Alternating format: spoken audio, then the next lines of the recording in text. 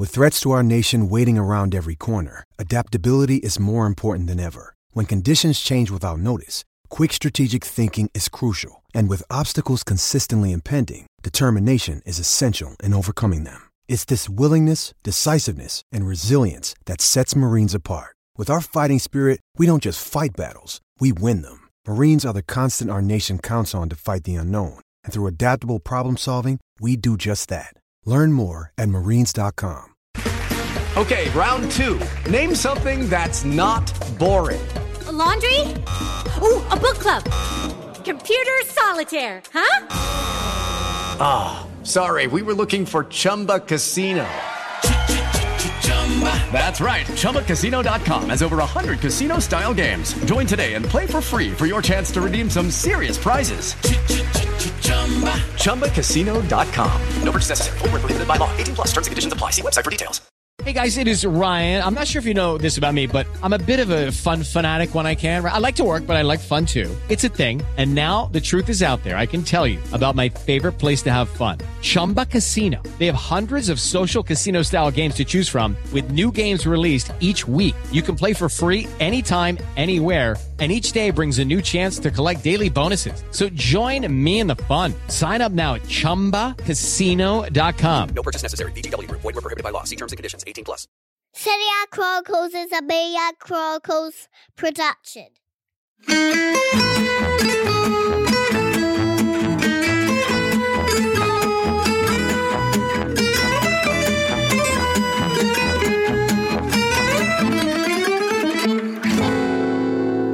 And welcome to another episode of the Serie A Chronicles podcast. I am super excited this week, and I feel like you can really feel that in my voice. The guests keep getting better and better. We had Mark Bosnich last week, and of course, Nikki Bandini and I are so happy to be reunited with Gab Marcotti. Hello, Gab. How are you? I'm good. Thanks for having me back. Great to have the gang back together again. Yes, it is. It's super nice. If any of you have obviously listened to the predecessor of this podcast, we did a show once upon a time, and it was all three of us. It was argumentative. It was entertaining. It was the end all and be all of Serie A chat. Of course, I am always joined by the wonderful Nikki Bandini, who isn't in her new flat, and she is trying to convince us this is the neatest it's ever been. How are you, Nikki? Gab's showed up. We haven't seen Gab in a little while. We've been in our separate little media universes, as happens when you're busy. And when there's a global pandemic, to be fair. Yeah. Gab has showed up with a gigantic bee in the background and some chaos around, and immediately started throwing shade at my beautiful, tidy backdrop with a plant, with pictures of my nieces, with a chair that shouldn't really be here. It's too big. I need to get rid of it. But very rude. Very, very rude. I miss your Nutella artwork, you see. I'll bring it back. And the best is he's like, where's your Nutella? And Nikki goes, oh, I haven't put up the artwork yet. And I'm really confused. I'm like, what's going on? And the artwork is Nutella? Mina, how do you not remember this? You looked at it a million times. Because that's how bad. I had a little Nutella. No attention to detail. I swear, in all my relationship, I am basically the cliched man who has not noticed anything, including haircuts. And it's always he who notices what I do or don't do from an aesthetic point of view. Now, ideally, obviously, I would really like to continue the chat because, guys, there is so much. I mean, this to you, the audience, we have so many funny memories to go through, the differences in opinion, just the bets that we have going on. But because we only have Gab for a short period of time, we want to get into the thick of it as quickly as possible. And we have to start off with the Milan derby, which was so sensational, especially in the first half. It was a 1-1 draw at San Siro. Persa sulla pallone proprio nel momento in cui l'arbitro fischia la fine della partita, fischia la fine del derby. 1-1 il finale tra Milan e Inter. Nel primo tempo le reti, quelle di Cialanoglu su calcio di rigore, all'11esimo il pareggio sull'autorete di De Vrij. Basically, a lot of people thought Milan were better in the first half, then Inter came back, and then it was Milan towards the end. But Gab, was there a team for you that ought to have won this whole thing? I think it was a classic game where both teams could have won and it wouldn't have been a scandal. It would have been deserved, whether You think back to the Kessie chants, Salamakers hitting the woodwork, or indeed on the other end, obviously Lautaro missing the penalty, the Vidal chants as well. But I thought a draw was a fair result, and I liked, like, as a neutral, I think you would have liked everything about this game. The way the two teams approached it, they wanted to win more than they wanted to avoid losing, which is, not something to be taken granted when it comes to derbies. Even the referee, and, people will go and maybe question, but the more I see the penalty that Kessie gave away, the more I think to myself, even just 5 years ago, the referee would have blown up for a foul, the minute Çalhanoğlu's leg comes across, right? But here they let it go because, they kind of embrace the fact that you can't give these ticky-tacky fouls all the time. It's not necessarily what people want. And, so I thought it was all good, right down to Çalhanoğlu trolling the Milan fans. I love that. I have to admit, I love that as well. There was so much pettiness going on in Germany. You expect that. It was wonderful, right? I know it's stupid, but like when you haven't had a Milan derby in this long, and I think right from the sort of opening choreography where the Milan fans did this extraordinary choreography saying thank you to the nurses and doctors who worked through the pandemic. Incredible, like classic derby choreography of the sort we haven't seen since before the pandemic. Spilling down 3 tiers and drama. And at the other end, you've got Inter, who've just done a picture of an ultra. Still an impressive choreography, by the way. It still takes up a whole tier. In a picture of an ultra with the Scudetto and a Milan fan in a jester hat crying in the background, which just looks so petty when you square it against the thank you to the doctors and the nurses. And a little part of my brain even thought, do you think the Milan fans thought to themselves, if we do something that's grandiose and they do something about themselves, it's going to make them look even worse? I don't know if I'm going too far with my reading of that one. But that, and then Çalhanoğlu, who doesn't really have any reason to hate Milan. They offered him a new contract. They wanted him to stay. He wasn't like he was kicked out. He just left. And far from being this sort of classic thing we see in Serie A all the time, we see it so often, oh no, I won't celebrate against my old team. He actually goes and does immediately the hands behind the ears, what are you saying about me? Celebration to the Milan fans. I loved that, even though it was so petty. Yeah, it was funny because. Oh, sorry. No, sorry. I was just going to say, I don't particularly like Çalhanoğlu. I don't think he's that good. Although he had a tremendous game, and I think Milan were totally correct in saying, "All right, dude, you're only worth so much, and this is what we're going to offer you." And he didn't take it, and he found somebody across town who was willing to give him more than that. And so fair play to him. He walked the walk, and now he gets to go and crow about it. I really have no problem. I mean, some people in Italy saying, well, that's disrespectful. They compared it to Ibrahimovic trying to like wind up the crowd. I thought I had no problem with that whatsoever. I totally agree with you. I think that what was interesting about this is everyone was saying, oh, Hakan was the last to come into the dressing room. Well, he was saying hello to Paolo Maldini, to Stefano Pioli. Everyone was hugging and kissing him. So it really doesn't look like he is on bad terms with anyone at Milan. And he just chose somewhere that he felt that he was getting everything that he wanted. Which begs the question, why is he trolling the fans? Because he says, when I walk around Milan, they all want to pose for pictures with me. But I guess what I wanted to ask you... I think he just enjoys it. I think he was just having fun. I really do. And that's kind of what I love about it. Because if I'm being honest, I'm no athlete really, but I feel like I would be the sort of person if I was in that position where I would be like, oh no, I'm going to be apologetic about it. I'm going to not want to upset people. But I think because I'm like that, sometimes seeing someone who just unashamedly is like, no, I'm loving this. I'm loving being the person who threw some mud back in your eye. Sometimes it's fun. Sometimes it's fun to watch. Is that why you're friends with Gab and I? Because we are that person. Do you think I was going to ask you guys that. Would you celebrate against your former teams? I want to know if you guys would. Oh, I walk the walk, but I don't talk the talk. Sorry. What about you, Gab? It all depends how you leave them.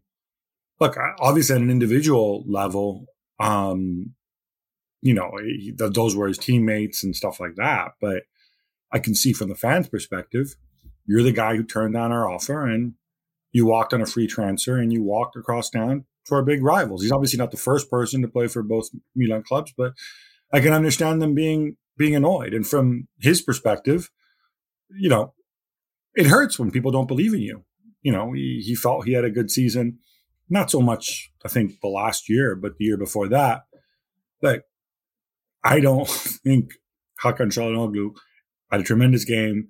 I think Milan made the right decision. I don't think it was the right signing for Inter either, personally, in the long term. But hey, this is his moment. I love the way he grabbed the ball from Lautaro to take the penalty when he wasn't a designated penalty taker. He absolutely deserves this, and he gets to enjoy it. It's funny because Çalhanoğlu sometimes just really disappears from matches, and it's sometimes when it seems like he needs to step up, he does know how to step up. So I wonder if it is a mental thing. But I wanted to ask you guys, because you obviously mentioned that he took the ball from Lautaro Martinez and he scored the penalty. Were you both a little bit disappointed with the attacking force of both teams? Neither Zlatan nor Dzeko really played their best game. Was it a game that was always going to be played through the middle, that was going to be a little bit gritty? And do you wonder somehow, I just feel like when I watch Milan, that it all looks a little bit messy sometimes, not so refined and controlled. And whether or not they lack a little bit of physicality. Brahim Diaz, Leao, so easily knocked off the ball when Inter just really try to take control of things. Is that what's missing for Milan also from the point of view when we talk about Europe? I'll let Gab go first on it. Yeah. I don't think so. I think you have to kind of interpret the game. And the minute you saw from the first minute that this is going to be sort of a high intensity game, Milan said, fine, we'll go ahead and we'll match you in that. The holy grail is matching quality with intensity, right? If you watch Manchester City play and you see Kevin De Bruyne and Bernardo Silva, who are far more talented than anybody at Milan not named Zlatan, they also bring that intensity, right? And they manage to do it even though they're smaller, lighter players. That's where you want to get to. Brahim Diaz is a little guy. I did not think he had a good game. But I think also because he was played out wide, which he hasn't done in a while. I think he's probably better in the middle. But that's what you want. You want those guys to interpret the game that way. And if that means that you lose your shape a little bit sometimes, that's okay. We're not playing table football here. It's a dynamic, fluid sport. And I think sometimes it's much better to go and bring that energy than it is to necessarily rigorously keep your shape. Yeah, I don't know if I had a problem with the attacking as it was. I mean, actually, both teams had great chances. Gab's already alluded to it. Barella absolutely should score for Inter at the end of the first half. They missed a penalty as well. And Kessie had that great chance for Milan at the end. I thought that Inter were the better team overall. I think that Brozovic took a while to find his place in the game, but once he found it, especially in the second half, it really swung in Inter's direction for quite a long time. I think Inter have had and maybe continue to have a problem with the form of Lautaro. So the fascinating thing about Çalhanoğlu taking that penalty is, as Gab said, he wasn't the designated penalty taker. Inzaghi confirmed that afterwards. He obviously took it because in that moment he felt like, I've just won this penalty, I want to take it. But afterwards, when Tata Luciano saves Lautaro's penalty, Tata Luciano says, I was preparing for Lautaro's penalties. I'd actually practiced these things. I'd spoken to our coaches about him. Whereas Çalhanoğlu, well, I know him because he was here, but he also knows me really well. So in many ways, it was that moment of not having Lautaro be responsible that actually was how Inter did get their goal. And Lautaro hasn't scored since the last international break. So it's been, I think it's 7 matches he played in between, and he hasn't scored in any of them. That is a concern. That's a real concern for Inter. But I didn't feel like the build-up play was lacking for them. And for Milan, yeah, I'm kind of inclined to agree with Gab. I don't think physicality is what worries me with this team. I think they just play in a quick strike, direct way, and that can suit them really, really well. I felt like in this game, they just lost that fight in the middle of the pitch a little bit. And especially, as I say, once Brozovic really started to be epic Brozo in the second half, I think they lost control of it. So when I was looking at this, it looked like for me, it was more of a task in midfield in the sense that, we're going to block Brozovic. We're going to try to block Çalhanoğlu. Barella's going to we're going to try to snap him as well. And I felt like that took away a little bit from the creativity of Milan. But they got so tired, I feel, after the first half that they started to try to collect their breath in the second half. And that's when, obviously, Brozovic could take control of the match. And for me, that's when Inter started to dominate, is when Milan tired. But then, of course, everyone started talking about Pioli's substitutions.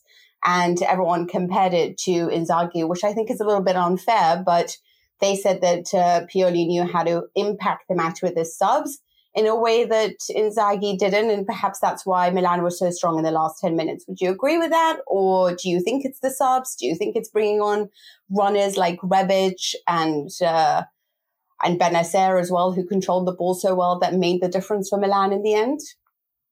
A really quick answer before kicking it to Gab. The really quick answer is this change happens before the substitutions, because the goal was conceded before substitutions.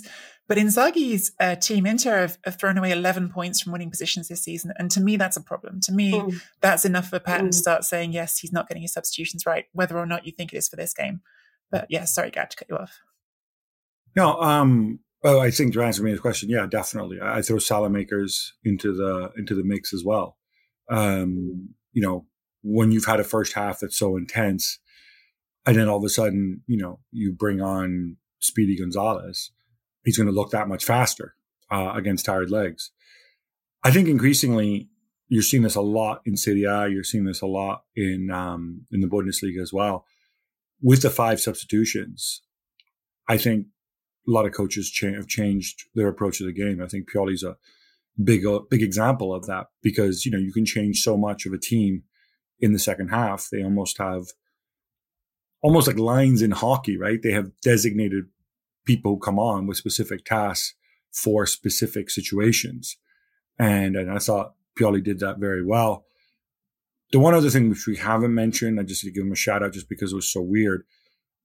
Theo Hernandez wasn't playing in this game, and he wasn't playing in this game because of that weird second yellow he got when he just kind of fell over. Do you remember that? And he got a second yellow. It is amazing how things impact, because I think if Theo plays this game, it's not going to be an automatic thing. But not only does he make Milan a lot better, while Theo's not flawless defensively, he doesn't get caught out the way Ballo-Touré gets caught out for the penalty. So to me, that just means that, we talk about these games in isolation, but there's a whole story that comes before and a story that comes after. Yeah, I think it's, for once, we all agree it's very fair to end 1-1. It was a great match. I think we saw some great things from both teams. Definitely can't see that there's 7 points separating them. But quickly, Gab, who do you think will finish higher, Inter or Milan? I think Milan. I know you hate predictions. That's why I'm. No, I think Milan will. They're ahead now. Inzaghi's doing a better job than I thought. One other thing I want to mention with Inzaghi in this game is we've seen Inter in a bunch of games this season against Lazio and whatnot, where when the intensity of the occasion gets to them and they kind of lose their heads late on, they get nervous and Inzaghi gets sent off, whatever. This didn't happen. This could have happened in this game, but it didn't happen. This was a game where they managed to channel their intensity. They didn't do stupid things. Vidal didn't get sent off, all this other stuff. That, to me, bodes really, really well. He did miss his chance to win the game, but yes.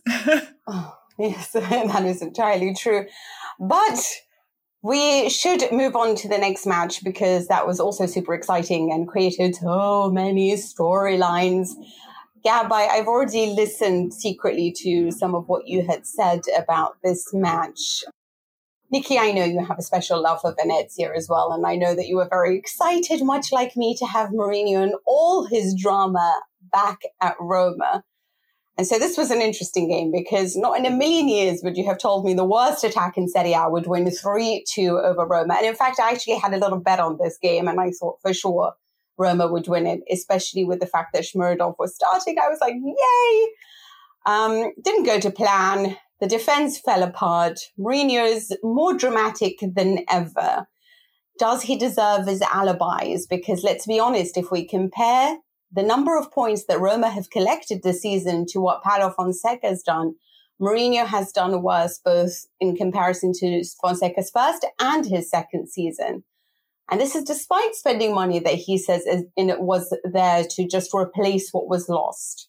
So does Mourinho deserve a little bit more time, or is he just somebody who needs to win, so it's always going to be dramatic when he doesn't? I'll start off with you, Nikki.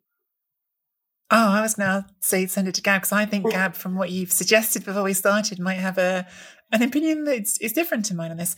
I absolutely. I know, that's why I wanted to come back on you. I see how it's. I'm being set up to be knocked down. I get it. It's okay.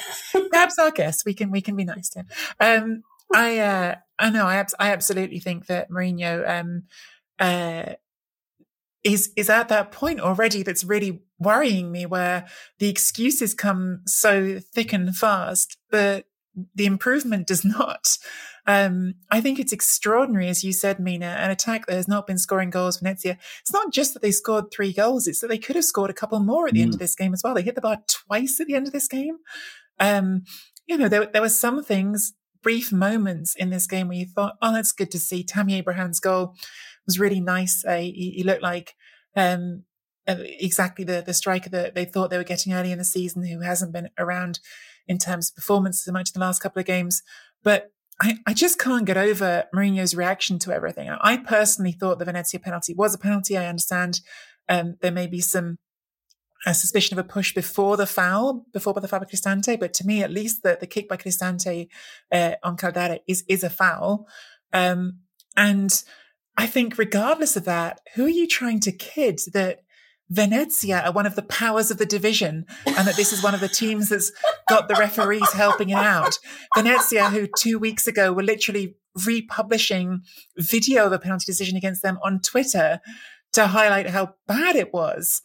I just think this narrative it's so repetitive, it's ridiculous, and it's absolutely his fault that defense wasn't better. Well, look, it's 1 win in 7, right? In all competitions. And I have no problem pointing out or calling out Mourinho when he does and says stupid or unfair things, which occasionally he does, or when he makes mistakes. Like I did that, I thought it was completely absurd what he said after the 6-1 against Bodo Glimt. As you know, I can criticize him. My main point was that in some ways this is the Mourinho of old, with going after the referees and saying, oh, I can't say anything, otherwise I need to protect myself, otherwise, they'll suspend me, and then he says stuff anyway. But in other ways, this is a different Mourinho because it's a different Roma. This Roma team, their faults, I think, have nothing to do with what we saw with Mourinho teams in his earlier stops at Spurs and at United, where people said, well, he's too negative, he's too defensive, not enough creativity, not enough attack. This Roma team attack all the time. They're distinctly, if anything, unbalanced. This does not look defensively like a Mourinho team. And again, making the big call of going with the 2 strikers plus El Shaarawy and so on. I mean, this is a team that it seems to me like if Mourinho's well aware that in modern football, you can't play defend and counter. He just simply hasn't gotten the balance right. And maybe he'll get there, maybe he won't. But I think that's a big part of the reason why they've scored a fair bit and they've conceded a fair bit as well in most games. And so as a result, you get a team where obviously the philosophies are very different. But in the end, this feels a little bit like Fonseca's Roma in that they concede a lot of goals, they commit a lot of people forward, and they fail to beat the big teams. Because that's one point too to make. In those 7 games where he's won 1 in 7, well, in those games you have the derby, you have the Milan game. You've got games against some tough opponents as well. It's not like they were playing Venezia every week, right? So I think that goes to his defense a little bit. I guess most of it, you can't say it's the same old Mourinho. That part is only true for some things. Sorry, I know that Nikki also wants to come back on this, but there is one thing that I'm going to say. I remember against Milan, they didn't have a shot on target in the first half, and it didn't come through until the 20-something minute in the second half is when Roma finally had a shot on target. I know that offensively they have lots of shots, but there doesn't seem to be an offensive scheme that isn't reliant entirely on Pellegrini doing something and coming up with something. And for me, I feel like, as Gazzetta dello Sport put it, and I thought I agreed so well, there's a creative constipation. I think that sometimes when they do face sides that close up, just for avoidance of doubt, I'm not saying that they're attacking well. I'm saying that they're attacking. They're attacking. He's brought this energy. He's brought this bravery, if you will, which maybe wasn't there before. But is it naive? Is my point. I mean, this is not naive. They've hit the woodwork 14 times this season, right? I just think it's not good. It's not where he wants it to be. It's not efficient.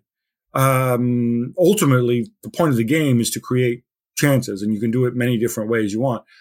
They create lots of shots and commit people forward. So they're not there yet. But my point is, this is not something Mourinho has done before. Mourinho, we haven't seen Mourinho attack with so many men in one go. And I think in that sense, this is different. He feels like somebody who's trying to play differently and not quite getting there.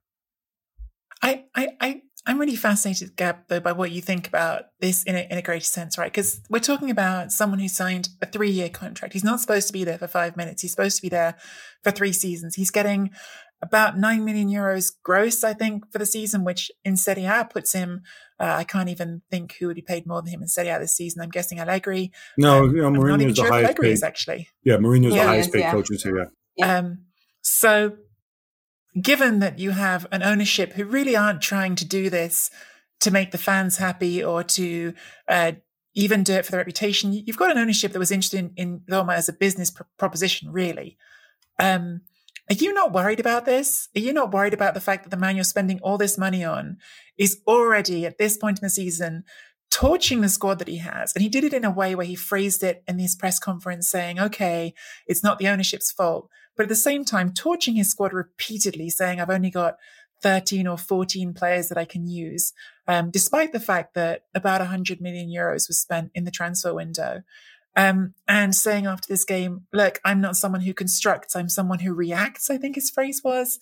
This is not a good recipe for me. I don't I'm not here trying to just completely trash Mourinho. I know it sounds like that, but I've actually been on this podcast at the beginning of the season expressing how excited I was to have Mourinho in Serie A. It's fun. It's fun having Mourinho around. Yeah, but unless you're his employer. The situation at Roma seems bad. No, look, I don't think he was. I think the Friedkins haven't been particularly public or forthcoming with what their grand view is from any kind of, whether you want to use the term Moneyball or return on investment. Hiring Mourinho, I thought, made very little sense unless they're willing to go and spend a lot of money and give him the sort of tools that he's had in the past. On the surface, I think that seems obvious to me. But then look, I would have kept Paulo Fonseca, because I think he's a really, really good manager. Yes, he is. That said, what I think is interesting and often gets missed because Mourinho is so polarizing is that he is trying to do the things differently. He has generated enthusiasm. It is only early November. Now, if Mourinho goes out, tantrums some more, and the Friedkins sit there and say, man, this guy's a colossal pain in the rear end, but, in for a dime, in for a dollar, we're committed to him for 3 years. It's going to cost us so much money. He's telling us to go and spend more money. All right, fine. Let's go find another 50 million under the sofa so we can go and spend it this January. Then he might get his way and maybe he'll get the players he wants and maybe he'll do well. But I'll tell you what, I don't think it's a great way to bring a project forward, which is why I wasn't against it. But now, you're in there. You've committed. That ring is on the finger there. So you're kind of stuck. So you either cut your losses, which you're not going to do, or you proceed with this. Even if it means, like, Zaniolo was benched. I don't think Zaniolo's been the problem. In fact, when I've seen Zaniolo play, that level of combination of physicality, energy, and quality that he brings, it gets me excited to see an Italy player like that. I haven't seen one in a long, long time. I think I had, Zaniolo and Chiesa, man, we're going to batter you with quality and muscle. Awesome. Then he goes and benches him. I don't know. Is this a one-off? Is he going to bench him again? Is he going to pick a fight with him just because he can? The way he did with Pogba? I don't know. And then this is the thing with Mourinho is you don't know where you're going with this. But all that said, they've had a tough schedule. He's trying to do things differently. And I think those things need to be recognized. Is it enough? Is he living up to his wages or this team's potential? I genuinely don't think so. Not so far, but let's weigh things up further on. I mean, look, I have to agree with you. I think for me that I would have never sacked Paulo Fonseca. I mean, I really am excited that Jose Mourinho in Serie A, and by all means, I think I celebrated it more than I celebrated the 9 trophies with Juventus. But but for me, it is a question of, I could see the actual growth and the progression of the different players on an individual level, on a quality level, on a tactical level under Fonseca that I'm not seeing right now under Jose Mourinho. And for me, it's about striking the balance, fine. But I think defensively, they're shoddy, and attacking-wise, I think they don't have much of a clue going forward. Of course, like you said, this is the very beginning, and I am talking really fast because I have so much to try to cram in with all of this. But for me, I mean, it is a case of, you've finally given Shmorodov a chance, which he should have gotten a lot more earlier. Secondly, you've conceded 11 goals to Bodo Glimt and Venezia. This isn't, Milan and Inter when everyone was accusing Fonseca of not winning the big matches. You're actually conceding a number and a ton of goals against opponents that shouldn't be there. I don't see Villar at all being even mentioned. Borja Mayoral was scoring nonstop and he's not even being given chances. He talks about missing Juan Jesus and Bruno Perez. Like, are you freaking joking? So the question for me here is, Jesus Christ. So the question for me here is like, you want a guy and you want to build a project with him, but does he have the patience to build the project, or is he already angry that they're not winning? If he shows me that, he's all right with all of this and it's just about baby steps until we get there, then that's cool. But he's got to show me the value add. You have less points than what Fonseca managed. So what are you bringing to the plate other than just constant arguing? And yes, the referees haven't been great to you. Fine, I agree with that. Anyway, Mourinho annoys me. Allegri annoys me. So let's get on to Juventus. Usually, like Nikki always loves to say, I am a huge apologist for Allegri. And I think that she can be a little bit too. But I know, Gab, that you're not. And obviously there is a 1-0 victory over Fiorentina. He released the shackles at least a little bit in the Champions League. And we saw a little bit of fun and excitement. And we saw several goals. And then it all fell apart when they faced Fiorentina. So, Allegri, should we sack him? Look, I don't know. I think when Allegri took the job, he looked at the situation. Again, I think Allegri understands that football's moved on, that, he wasn't going to be, I don't know, we've had this conversation many times, right, about the direction of travel, and that Juventus committed to a certain direction under Sarri and Pirlo, and it didn't work out for different reasons. I think Allegri looks at it genuinely and says, I'm a smarter coach than those guys. I can play defensive football. I can play more attacking football. I'm a better man manager. I'm more experienced. So I'm just going to get these players and I'm going to fix it. I'm going to coach my way out of it because Chiesa, Kulusevski, Locatelli, these are good players. De Ligt. I think he genuinely thought he could do that. And maybe he still can. And it's taking longer. And I genuinely don't know what to tell you because I see them against Zenit. And again, leaving aside the scoreline, right? And I absolutely hate it. There's certain people, sorry, Mina, especially Juve fans who, it's all about the result, fino alla fine, all this nonsense, right? All this garbage. So, when they beat Chelsea, I'm like, oh, big win over Chelsea. You're also, lucky as hell. Like, you didn't deserve to win that game at all. Oh, don't you think so? I thought they played well in that game. Yeah, I just thought it was just a lot of defending and blah, blah, blah. And but I saw the game against Zenit and I said, this is good. This is what you want to do. You're taking the game to the opposition. You're imposing yourself. Chiesa is unshackled. He's running rampant. Even Bernardeschi played well. this is good. Dybala looked alive, right? And so I said, all right, how they turn the corner? Can they carry this over against Fiorentina? Fiorentina, by the way, I think have an exceptional and often overlooked coach in Italiano. And there's actually some things that worked really well. I thought, I didn't see Vlahovic on the pitch, presumably because De Ligt stuffed him in his shorts and we didn't see him. But De Ligt was really good. De Ligt, who, by the way, has received a lot of unfair criticism, again, from certain Juve types who believe that Bonucci and Chiellini can still get the job done consistently and that it's, 2010.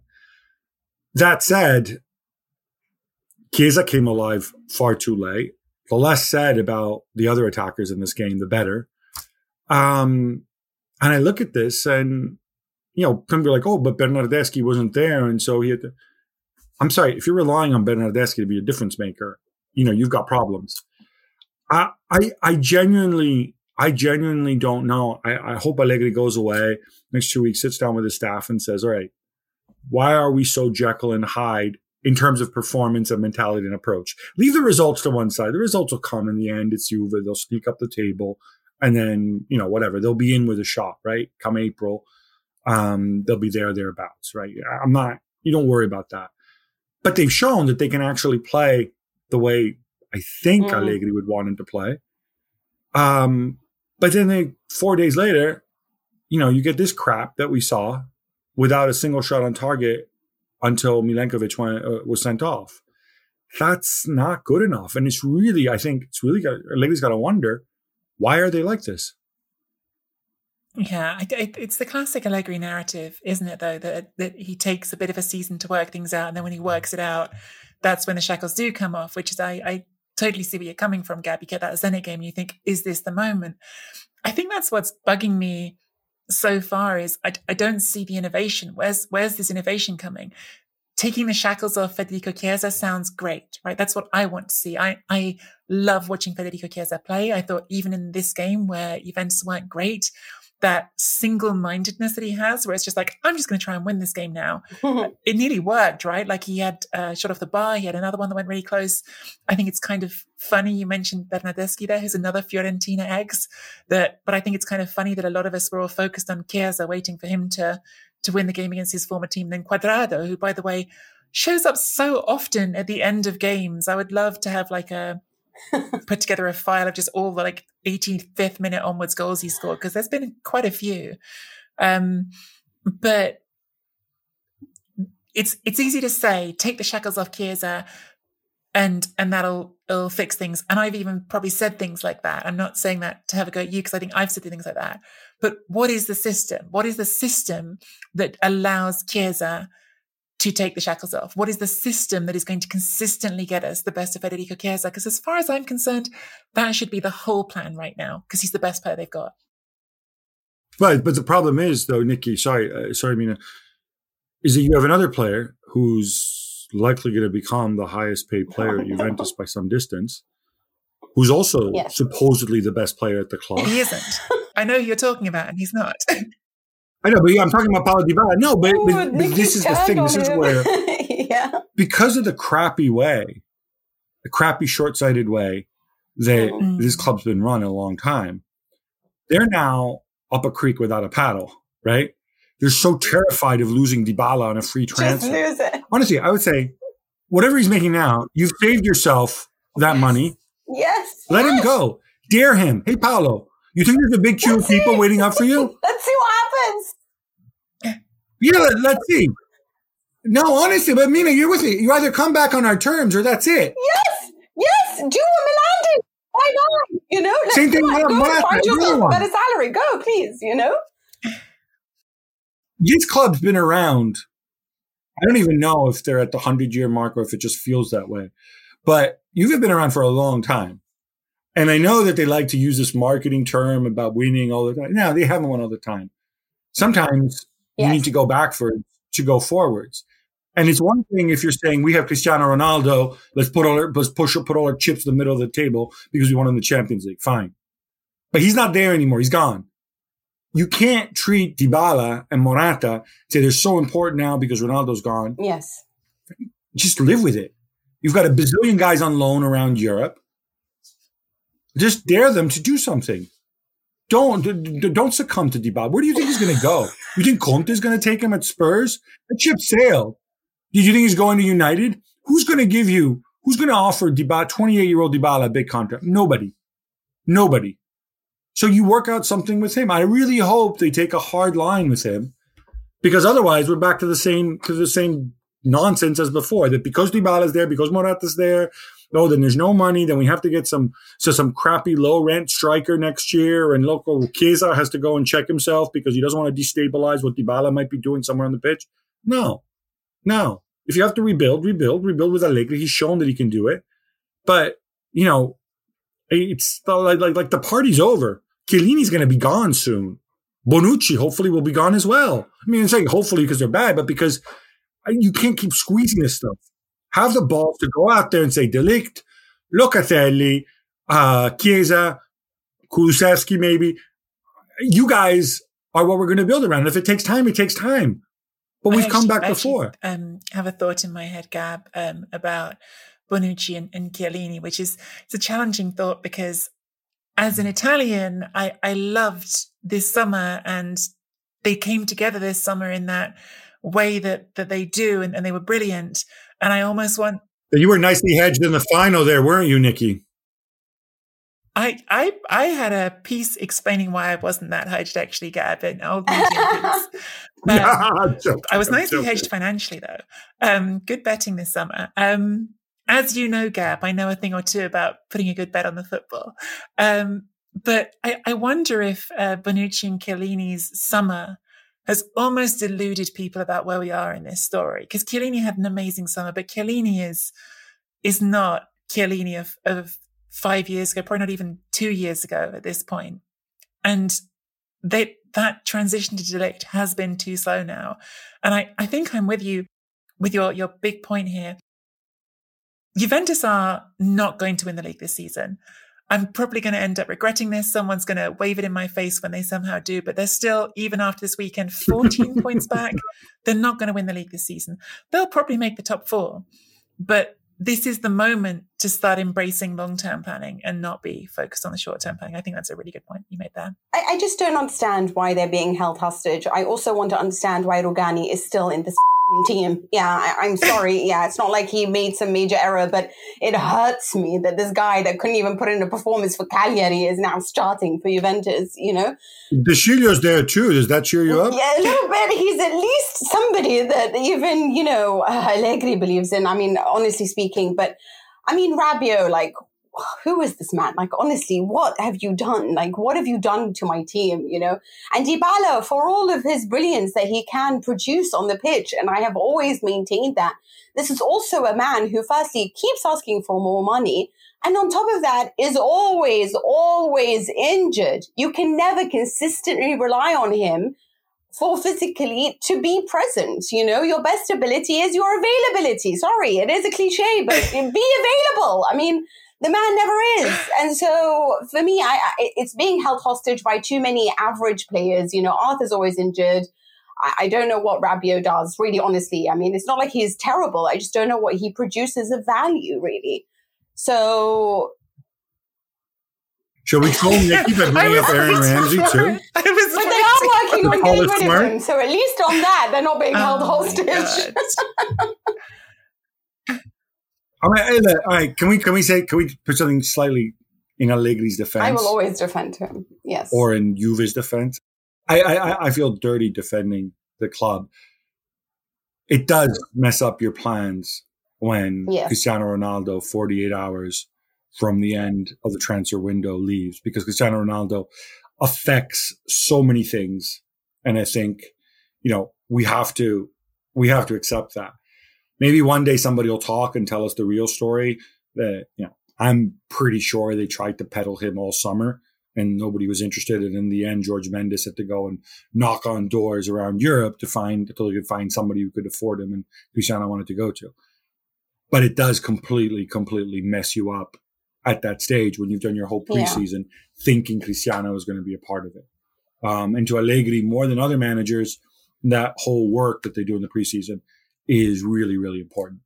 And in the words of Fabio Capello, I told him not to take that job. You'd be made his scapegoat. So At least they're winning in the Champions League. That's all that Juve, well, nowadays cares about. Gab, do we have you a few more minutes just to ask you a few predictions? Or you hate that part, I know. I don't like predictions, but go ahead. Well, I just wanted to ask you about Napoli because they drew with Hellas Verona. Igor Tudor is the best coach in Serie A at the moment, at least just, in the last few matches. What do you think about Spalletti's Napoli? Do you think this is a team that can really take it this season? So I'm sure Nikki remembers my thoughts on Spalletti. I think he's... Yeah, you called him the devil. Yeah, I think he's an oddball and he's a weirdo. And you think it's weird that he speaks to his mom every morning?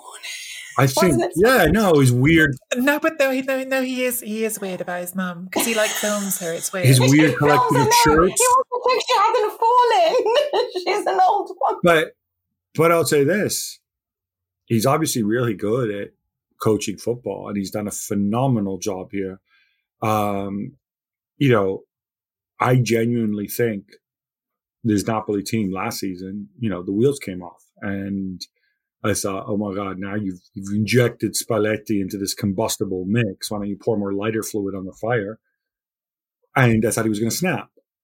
And he hasn't snapped yet. And instead, they're top of the league. They're top of their Europa League group. They're playing phenomenal football.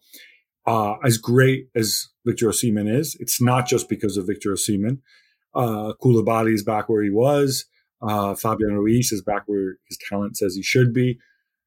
Zielinski had a stinker against Verona, but, he's doing it too. Spalletti's been tremendous. He's handled everything that's come at him. Will it last? I don't know. But so far, hats off to Spalletti. As much as we love Tudor and stuff, if we're going to make a separate category for, coaches of big teams and who is number one this season, Spalletti would be my big team coach of the year. The Pioli. So who would your top four be? I don't have to give you an order, right? In order. We want to know who wins. Yeah, basically we want the order. In order. No, I think it's almost easy, right? Napoli, Milan, Inter, and... Okay. Say it! You hate them. And Atalanta, thank you. No, it's not. No, Juve in the top four. No, it's obvious Juve can sneak back in because they have a way of being sneaky that way. But I'll tell you what, if Atalanta, I guess they'll still go in the Europa League, but if they get knocked out, and their squad is big enough, there's no reason Atalanta can't finish top four, I think. And I wouldn't. So it's them over Juve. What? So it's them over Juve. It's early. It's just that Allegri's got a ton to do. I don't even know what happens in January. Are they going to bring in a striker on loan? Well, what are they going to do? How are they going to fix this? I thought Rugani did a job. The reason, when you had your rant about Rugani before, it's Rugani. But the other two guys are Bonucci and Chiellini, and, they're not getting any younger. So you need a fourth defender. There's a lot to be done here. I have no idea if this guy Cherubini's any good at actually buying and selling players. I don't think the people came before him are necessarily great. I don't know. So maybe bringing more of their loan players back. Move Chiellini upstairs, put Bonucci to one side, bring back Demiral, De Ligt, and and you're good. I just start doing things that make sense. That aren't just for the immediate.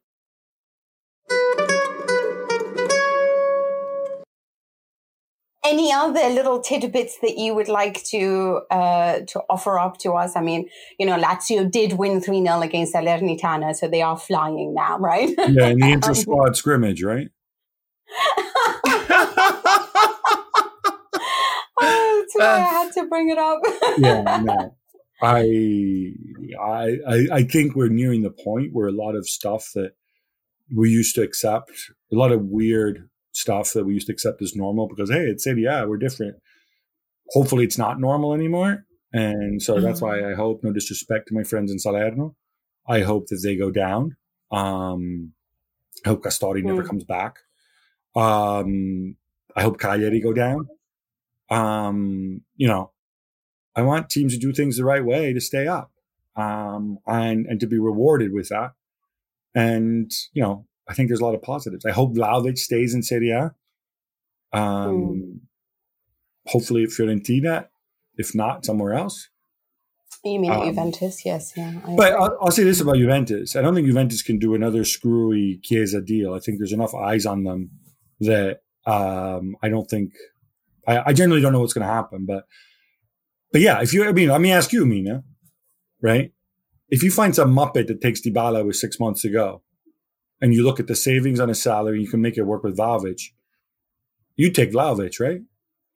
I mean, is this a serious question? Yeah, okay. Because with everything I've thought about Dybala for the last 5 years, I mean, I will drive him to the airport wherever he would like to go. I will give him my house. I bought Bitcoin when it was cheap, so he can take that too.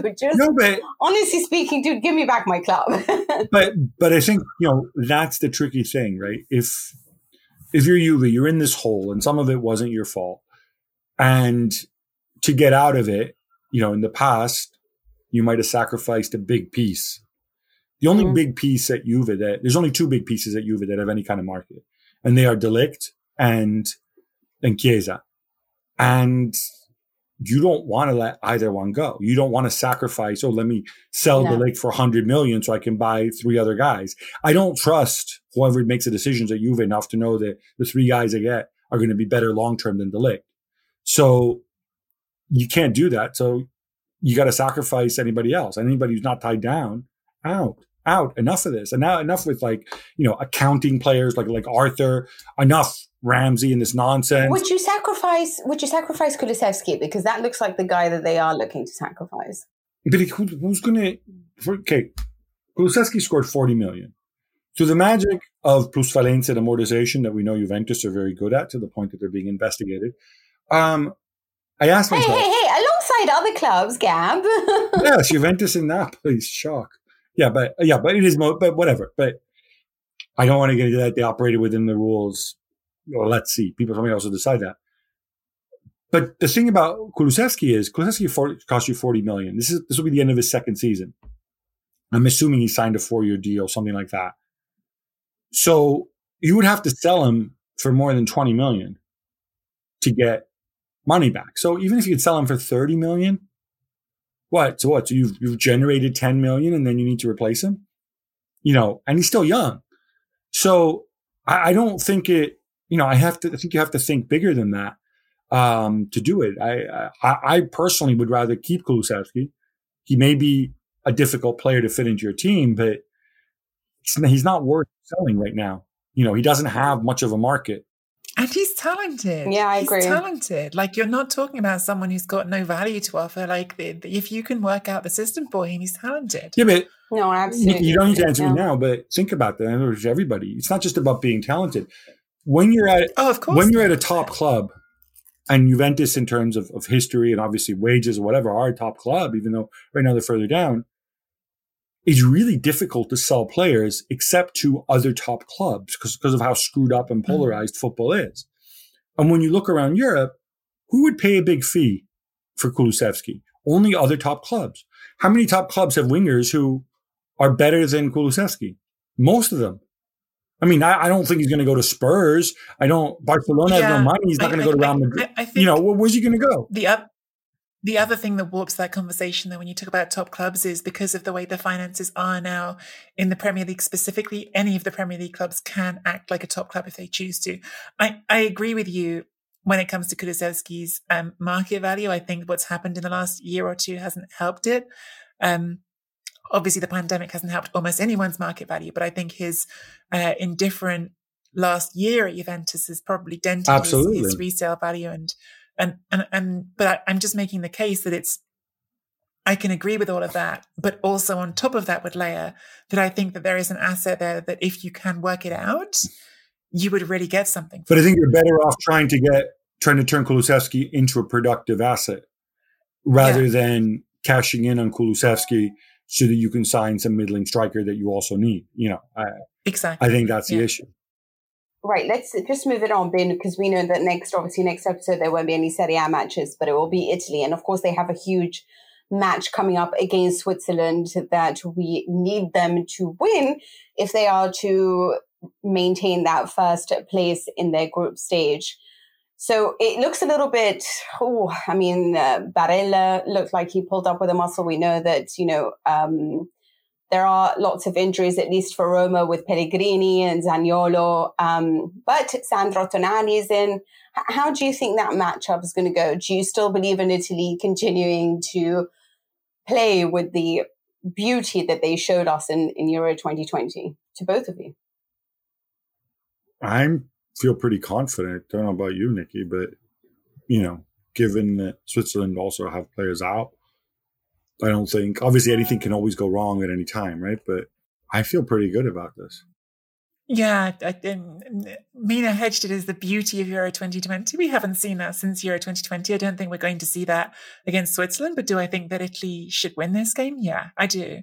There's clearly been an issue with goal scoring. That's been the issue since the Euros. It's not a surprise, given that even going into the Euros, we were asking questions about the first choice strike partnership. That's been the issue for a while. At the Euros, Italy did find those goals, and there are goals right through the team.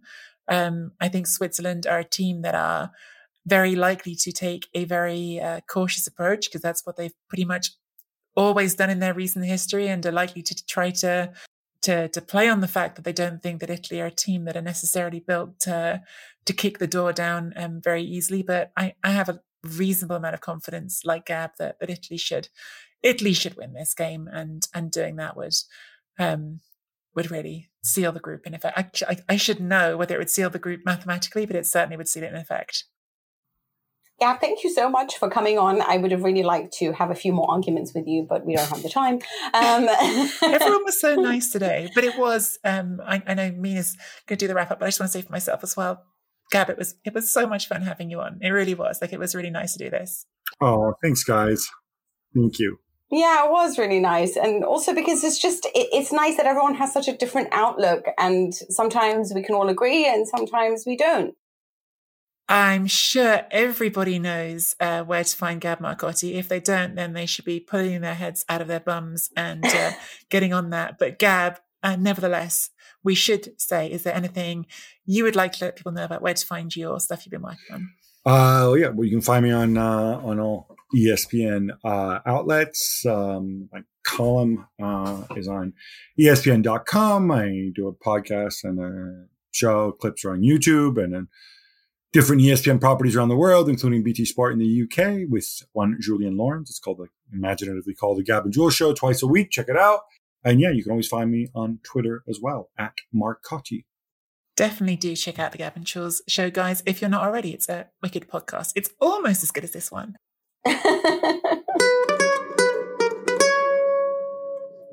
Okay, guys, I do just want to clarify, because obviously I am a Juventus fan, and I am still willing to drive Dybala to the airport.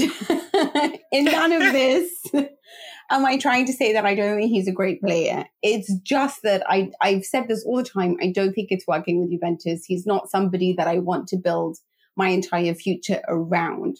So I hope that does come across and that it does make sense. Like I said, there are injuries there. He, for me, hasn't been a consistent performer for a specific set of time that makes me feel I can rely on him. He is coming up to a certain age now where I need to see week in and week out some fabulous performances. And yes, maybe he has his alibis. Maybe he's not surrounded by the best of them. But when you are a leader, then I'm expecting performances that are always, always absolutely beautiful. And I don't know if I can really depend on that. I do also feel a little bit sorry for Morata. I want to mention the fact that I think he has been a little bit hideous this season. But I do also think that he is somebody who loves to play sort of next to another. I mean, if you looked at it last season, he was sort of the middleman to Ronaldo. He likes being the guy that receives the ball and then delivers. And I think he's not doing that right now because people are looking to him to be the number 9. And actually, I think that's something he doesn't know how to do. It's sad that he seems to be regressing, because I think the player that he was when he first arrived at Juve was so fantastic. But sadly now, I don't really see much of that. Some people think it's a confidence thing. I don't know if it is. I just think on a tactical level, he needs a Tevez, he needs a Ronaldo, he needs a different type of play alongside him. He's never worked well with a João Felix or a Paulo Dybala for me. It's too creative for him, and he's then looked upon as the number 9. And I just don't think that suits his game, but I'm just going to leave it there.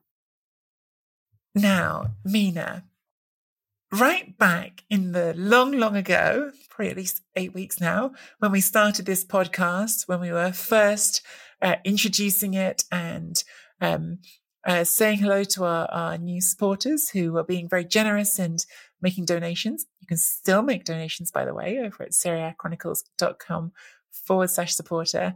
And we were reading out some of their lovely mail and messages they'd written to us.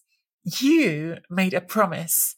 I'm pretty sure, as we discussed on the podcast, it was a legally binding promise, a contractual promise, a guarantee to produce a limerick celebrating some of the messages we'd got. And all this time later, it still hasn't happened. Mina, I thought you guys have a limerick for me? Look, I was kind of hoping that, we are getting older and that you might forget. And then, I do forget a lot. And I wouldn't be called up on this. But yeah, you're right.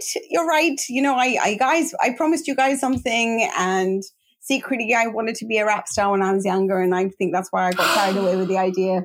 I was never going to be a rap star. It's never too late, Mina. I mean, it might be too late, but it's never too Are you trying to say I'm too old, Nikki? I would never. Well, at least I don't have a messy background. But I'm joking.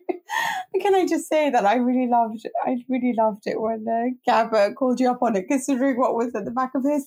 Anyway. This really isn't messy by my standards. If this is messy, I've got problems. No, don't worry. I purposely don't show you mine so that nobody can say anything. We actually had like a comment, because it was sometimes I don't know which ones that I just think I can work into a limerick, but we got one from Calcio Kroll on September the 21st, and he said, "Firstly, delighted you have been able." Actually, I don't know if it's a he or she. I just said he, but Calcio Kroll, do tell us. "Firstly, delighted you have been able to pull this together. Only just got to the first episode, which was excellent. Delighted you both played nice. I'm sure that won't always be the case. Have a great season." Yeah. So this is the one that ended up, let's just say getting me to write this one.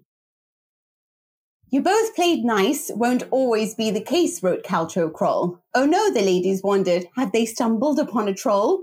Besieged with anxiety, Mina yearned for Nikki's dulcet tones to calm her nerves and rid her of the nerves brought on by hormones. Nikki assured Calcio... I'm dying. Sorry, carry on. Nikki assured Calcio Kroll was no troll. He was delighted, and his words made them whole.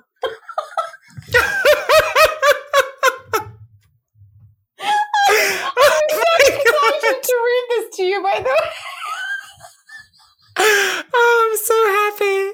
Oh my gosh. Oh, Mina. It was worth the wait. Was it worth the wait? Did I make you? I think our producer's like, well, that's lost. I think so. I think producer Simon thinks we've actually fully lost the plot.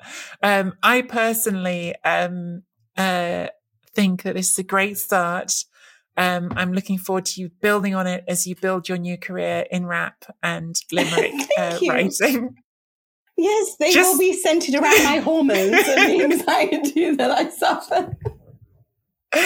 Just to remind everyone, you can make a one-off contribution at SeriaChronicles.com/supporter, and if you do, we might be able to bully Mina into another limerick. We are actually also we've just been open with about all of these things with you as we do them on this podcast. We're still working out how the best way to do everything is with this show. We are thinking about Patreon and whether or not we can offer some sort of content on Patreon that would be something that you guys would like and that would help to support the show going forward. So watch this space on that one. We're thinking about that as well. Obviously, if nobody knows, Nicky Bandini has a wonderful interview with Franco Baresi on The Guardian. And she discusses with him, obviously, everything you would want to know about Baresi, from Milan to defending to what stands out for him. And of course, the derby. Nicky, as in, obviously we can read the article, but to you, I'm fascinated by this because, I mean, I know that for me this makes a difference, but when you interviewed Totti recently and Baresi now, do you have your favorites on who it's easier to speak to, or how is it that sometimes you can get a little bit more? Did you want more juice from Baresi and felt like you had to be knocked down because, you know, there was somebody there stopping you asking all the questions you wanted to ask? I know what you're getting at here, because we just talked about this a tiny bit before we did this recording. Yeah, this was so this interview. You get interviews as a journalist all different ways, right? You get interviews through personal contacts, you get interviews through agents, you get interviews through clubs, and you get interviews through when a footballer has a particular project. They might be working with a charity, they might be working on their own autobiography, they might have something they want to promote or talk about. So there's all sorts of different ways that interviews happen. And this one came about in the first instance, actually, because Baresi has got an autobiography out. It's a short autobiography. It's in Italian, unfortunately. So I can't give our English listeners any promises about publication of that. But if you speak Italian, oh my God, the title's gone right out of my head. It has libero on it because it's a play on the fact of being free. And his position, which is libero, who sort of plays as a free defender. But really fun little book. Baresi grew up in a very different era, and he talks a lot about his childhood and growing up on a farm. He didn't even have a television until watching the 1970 World Cup, which is sort of extraordinary. But the way it was arranged, even though the book and it was sort of the first point of contact about it, ends up being arranged through the club. And when you are dealing with a club, Baresi is the honorary vice president of AC Milan. Clubs tend to have certain things they don't want you to talk about. I would have been really fascinated to ask Baresi about San Siro, because, of course, there is this gradual, slow, and, in my feeling, quite sad steps being taken to move away from San Siro to build a new modern football stadium for Milan and Inter. I completely understand the logic for it, but emotionally I find it sad. So I would have been interested to get his perspective on that. And that, for instance, was a topic that I started to talk about with Baresi. And as soon as I started to ask him about it, was very quickly told by the representatives of the club in the room that was not a thing that we were allowed to talk about, which is a bummer. So that is, for instance, of how things can happen when it comes to interviews. But I still thought it was an interesting chat. There were lots of topics we did get to talk about that I was really, really interested to talk about with him. So.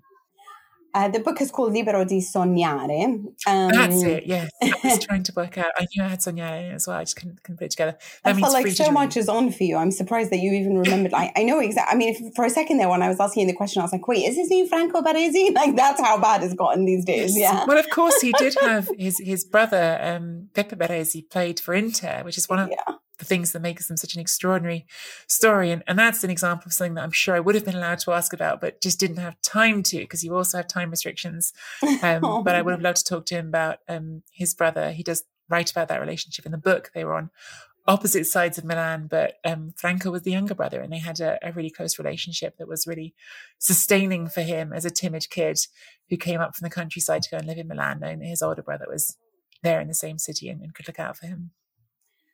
When you think of Italian defending, I always think that Italy produced the greatest centre-backs in the world. I know that in his opinion, he's a fan of Van Dijk and Marquinhos, as you managed to expose. For you, do you think he was the best defender that we've ever had? I mean, I'm always clinging to my Juve idols, right? And but Baresi was Baresi, right? And there was Maldini afterwards, who will never be forgotten either. But for you, when you think of great defenders, is it him? Is it anyone else? I think it's generational, isn't it? In the end, we're all most attached, I think, to the players that we actually got to see a lot of. And I'm a little young to have seen some of Baresi's best years. I saw some of them, but by the time I was really getting into football and paying attention, it was more the Paolo Maldini time. So when I grew up, the defender in my head, the one who I sort of viewed as the best in the world and who I think I probably always will, was Maldini, although I will say I always will have a particular spot in my heart for Cannavaro, just because I saw Italy win a World Cup for the first time with Cannavaro having one of the best tournaments a defender's ever had. Cannavaro is not in the same category as Maldini for overall quality, for what he was all through his career, I don't think, but for that one tournament, he was incredible. So it's hard to frame these things. I do think Baresi, the first World Cup I remember is World Cup 90, but my memory of it is really not a lot. I remember the last couple of games a bit in a fuzzy way. The 1994 World Cup, I was much more aware of football, and I'd watched the tournament with my family, and I watched the final with in actually my dad's hometown in Italy, which is a small town. They had a big screen out, and it was a real sort of event. And it's the first time I've cried over a football game.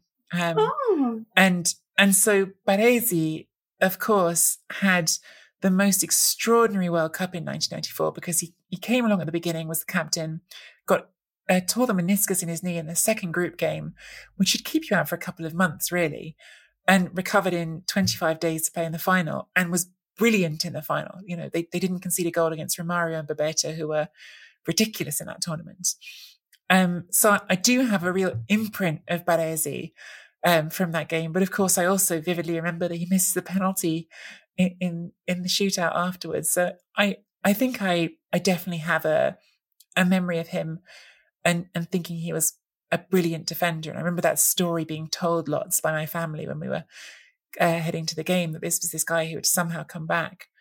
But I think probably Maldini is the one who I remember more vividly. What about you, Mina? I think it's a weird thing that, it's the gentleman thing, right? Like, as in, one of the reasons why my idols are my idols had a lot more to do with who they were as men, or how I perceived them to be anyway when I was a child, more than maybe what they could do on the pitch. It's funny how when I get older, I enjoy an Antonio Cassano more than I enjoy anything else in life, just because I like somebody who's so honest about their opinions, even if sometimes you're like, what are you saying? Or I totally agree, or whatever it is. But growing up, Baresi, Scirea, it was like they were just such good people, and you felt such great authority figures and such great men. And yes, Cannavaro was great, but there was also a part of me that was like, Nesta, he's just so magnificent, and it seemed to all come naturally to him. Wonderful. Right? Yeah. Nesta was a wonderful defender. I wonder if that had something to do with it, I guess. But what are his thoughts on this current Milan? Do you think that, obviously he knows this is the right way to go. I'm sure that he's really proud of the steps they have taken to really build a future. Do you think they really, they can get back to being Milan? We're talking about the side that has such supremacy over European competition. Yeah, I think you always have to bear in mind the context of all these interviews. And the context with Baresi is that he is an honorary vice president of Milan. So he's not going to come to an interview and say bad things about Milan. But I still thought it was interesting that when I sort of put him on the spot and was like, can this team win the league? And is the word Scudetto vietato? Is the word Scudetto banned? Which is this narrative we get so often in Italy. Oh no, superstition, can't say the word.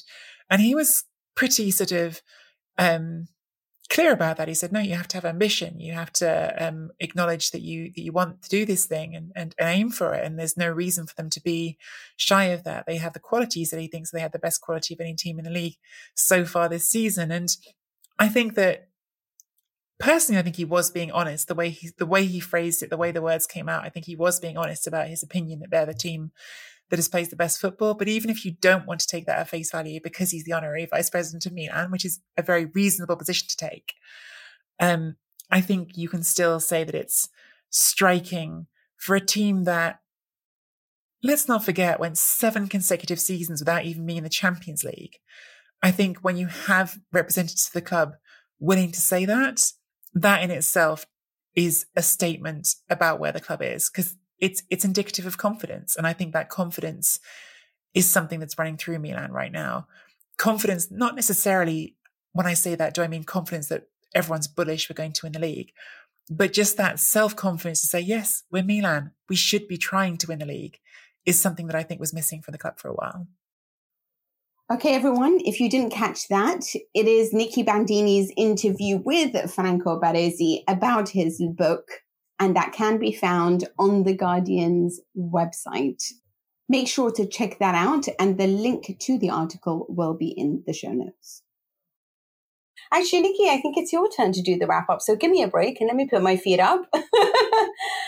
We will be back on Friday with our Chronicles Q&A mailbag show. Get your questions to us on Twitter at SeriaChronPod with the hashtag Chronicles Q&A. Links for our social media will be in the show notes. Find us on Twitter at Nicky Bandini, at Mina Rizuki.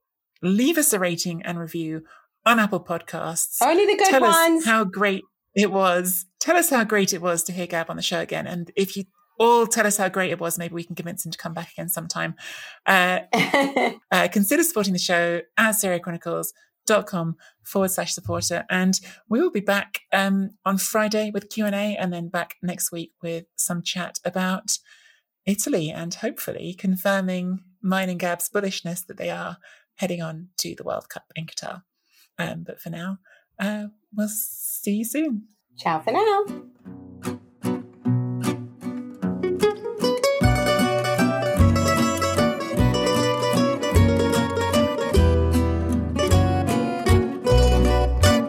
Poi è Massaro che tocca corto, ma c'è Baresi.